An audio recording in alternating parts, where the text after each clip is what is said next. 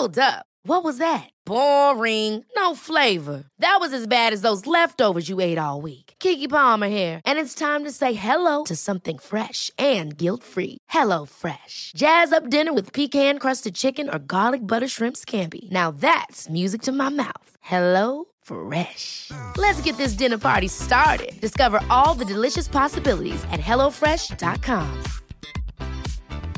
It's that time of the year. Your vacation is coming up. You can already hear the beach waves, feel the warm breeze, relax, and think about work. You really, really want it all to work out while you're away. Monday.com gives you and the team that peace of mind. When all work is on one platform and everyone's in sync, things just flow. Wherever you are, tap the banner to go to Monday.com.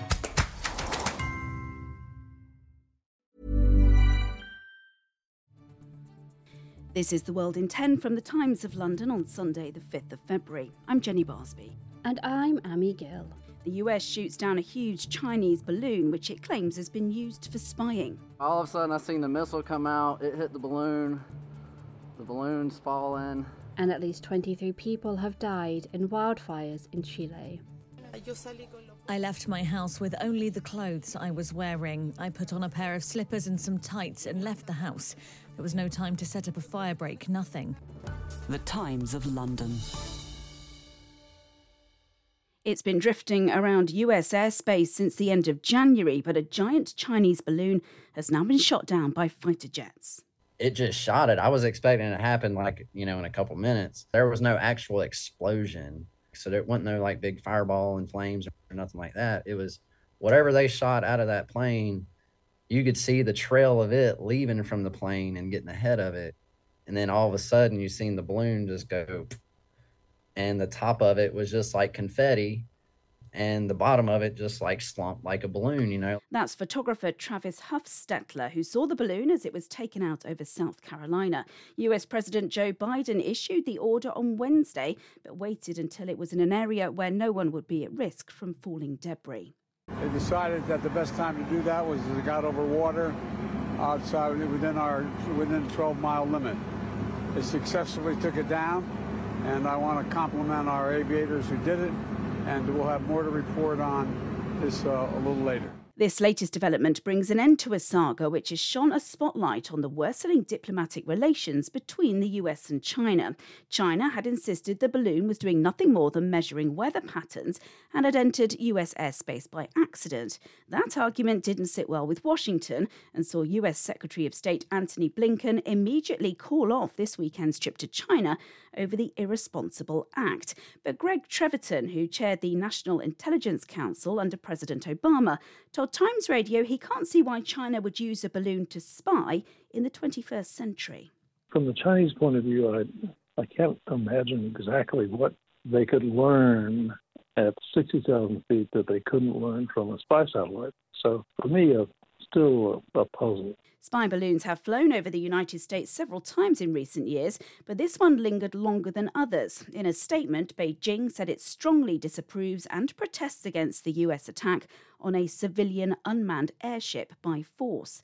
The military will now recover debris from the balloon, which is spread over an 11-kilometre area, as questions remain about how much information China may have gathered during the balloon's trek across the United States. At least 23 people have died as dozens of wildfires sweep through Chile.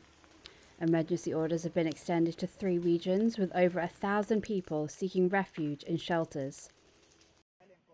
In Purin, which sits in the southern region of Araucania, people sift through the debris. One survivor spoke about fleeing the fire.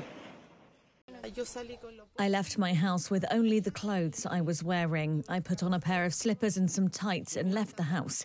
There was no time to set up a fire break, nothing. I think everyone here went through the same situation. Officials say the weather conditions have made it hard to put out the fires that are spreading fast.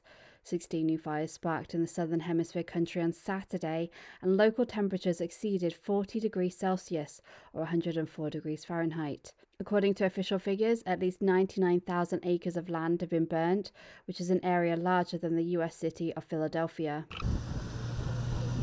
President Gabriel Boric cut short his summer vacation to visit those injured by the fire in hospital.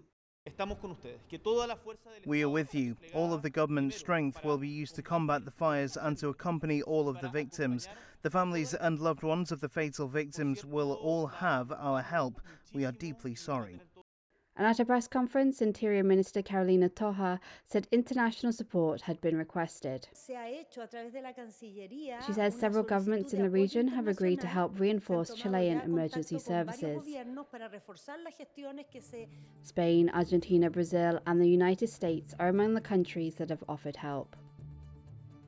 You're listening to The World in 10, insight and analysis into all the top stories from around the world, and all in just 10 minutes.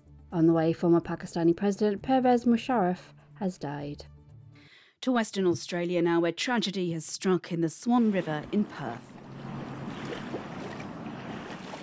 A 16-year-old girl has died after being attacked by a shark in Fremantle. It's the first fatal attack in the Swan River since 1923.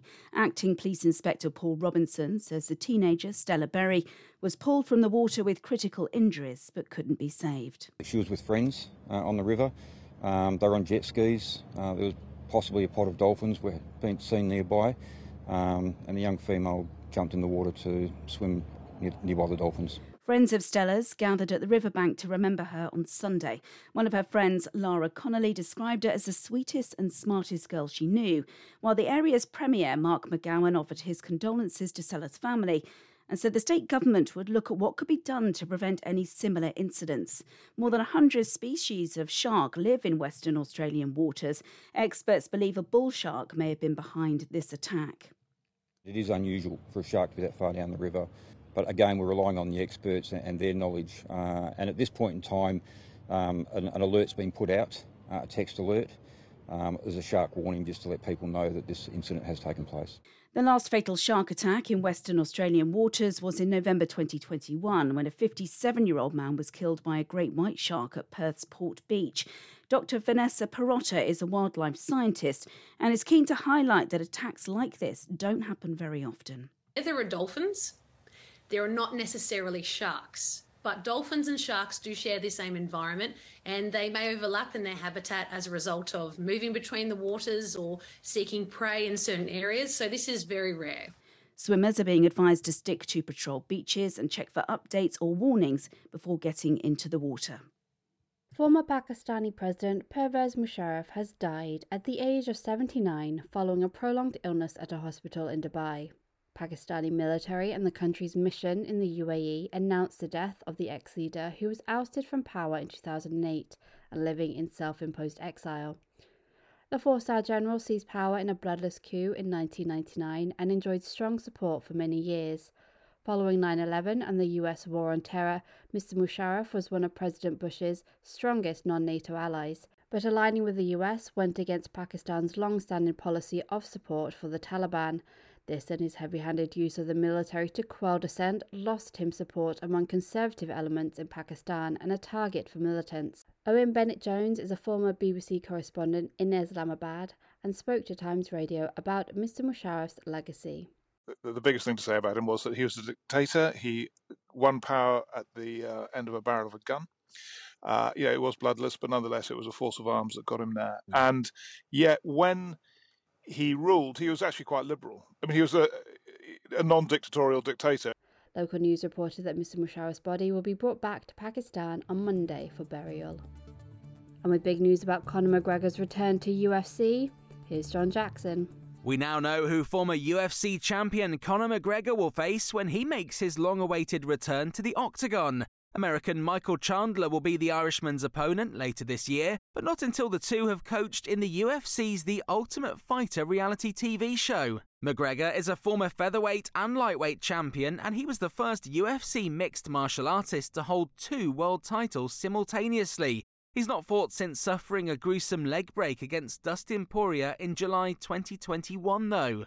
Chandler also lost to Poirier in November last year and is a 3-time lightweight champion in UFC's competitor Bellator. He's lost 3 of his last 4 fights. No date or location's been announced for the bout, although it is expected to take place later this year.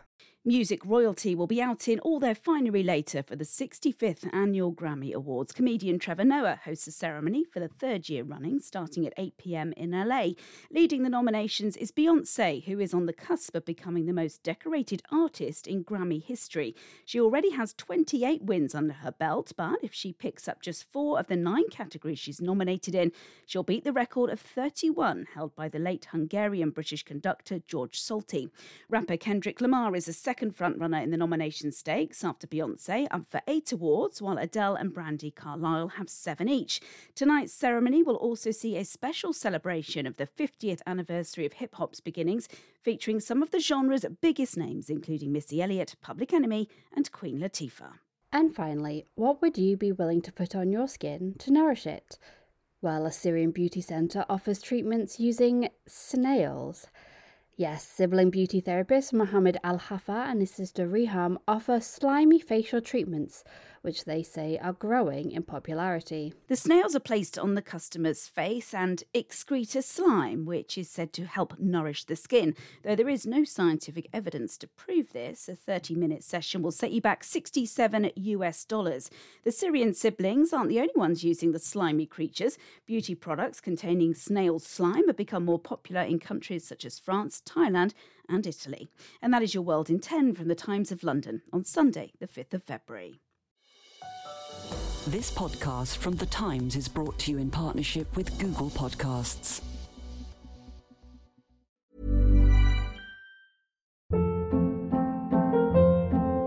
Hold up. What was that? Boring. No flavor. That was as bad as those leftovers you ate all week. Keke Palmer here, and it's time to say hello to something fresh and guilt-free. Hello Fresh. Jazz up dinner with pecan-crusted chicken or garlic butter shrimp scampi. Now that's music to my mouth. Hello Fresh. Let's get this dinner party started. Discover all the delicious possibilities at HelloFresh.com.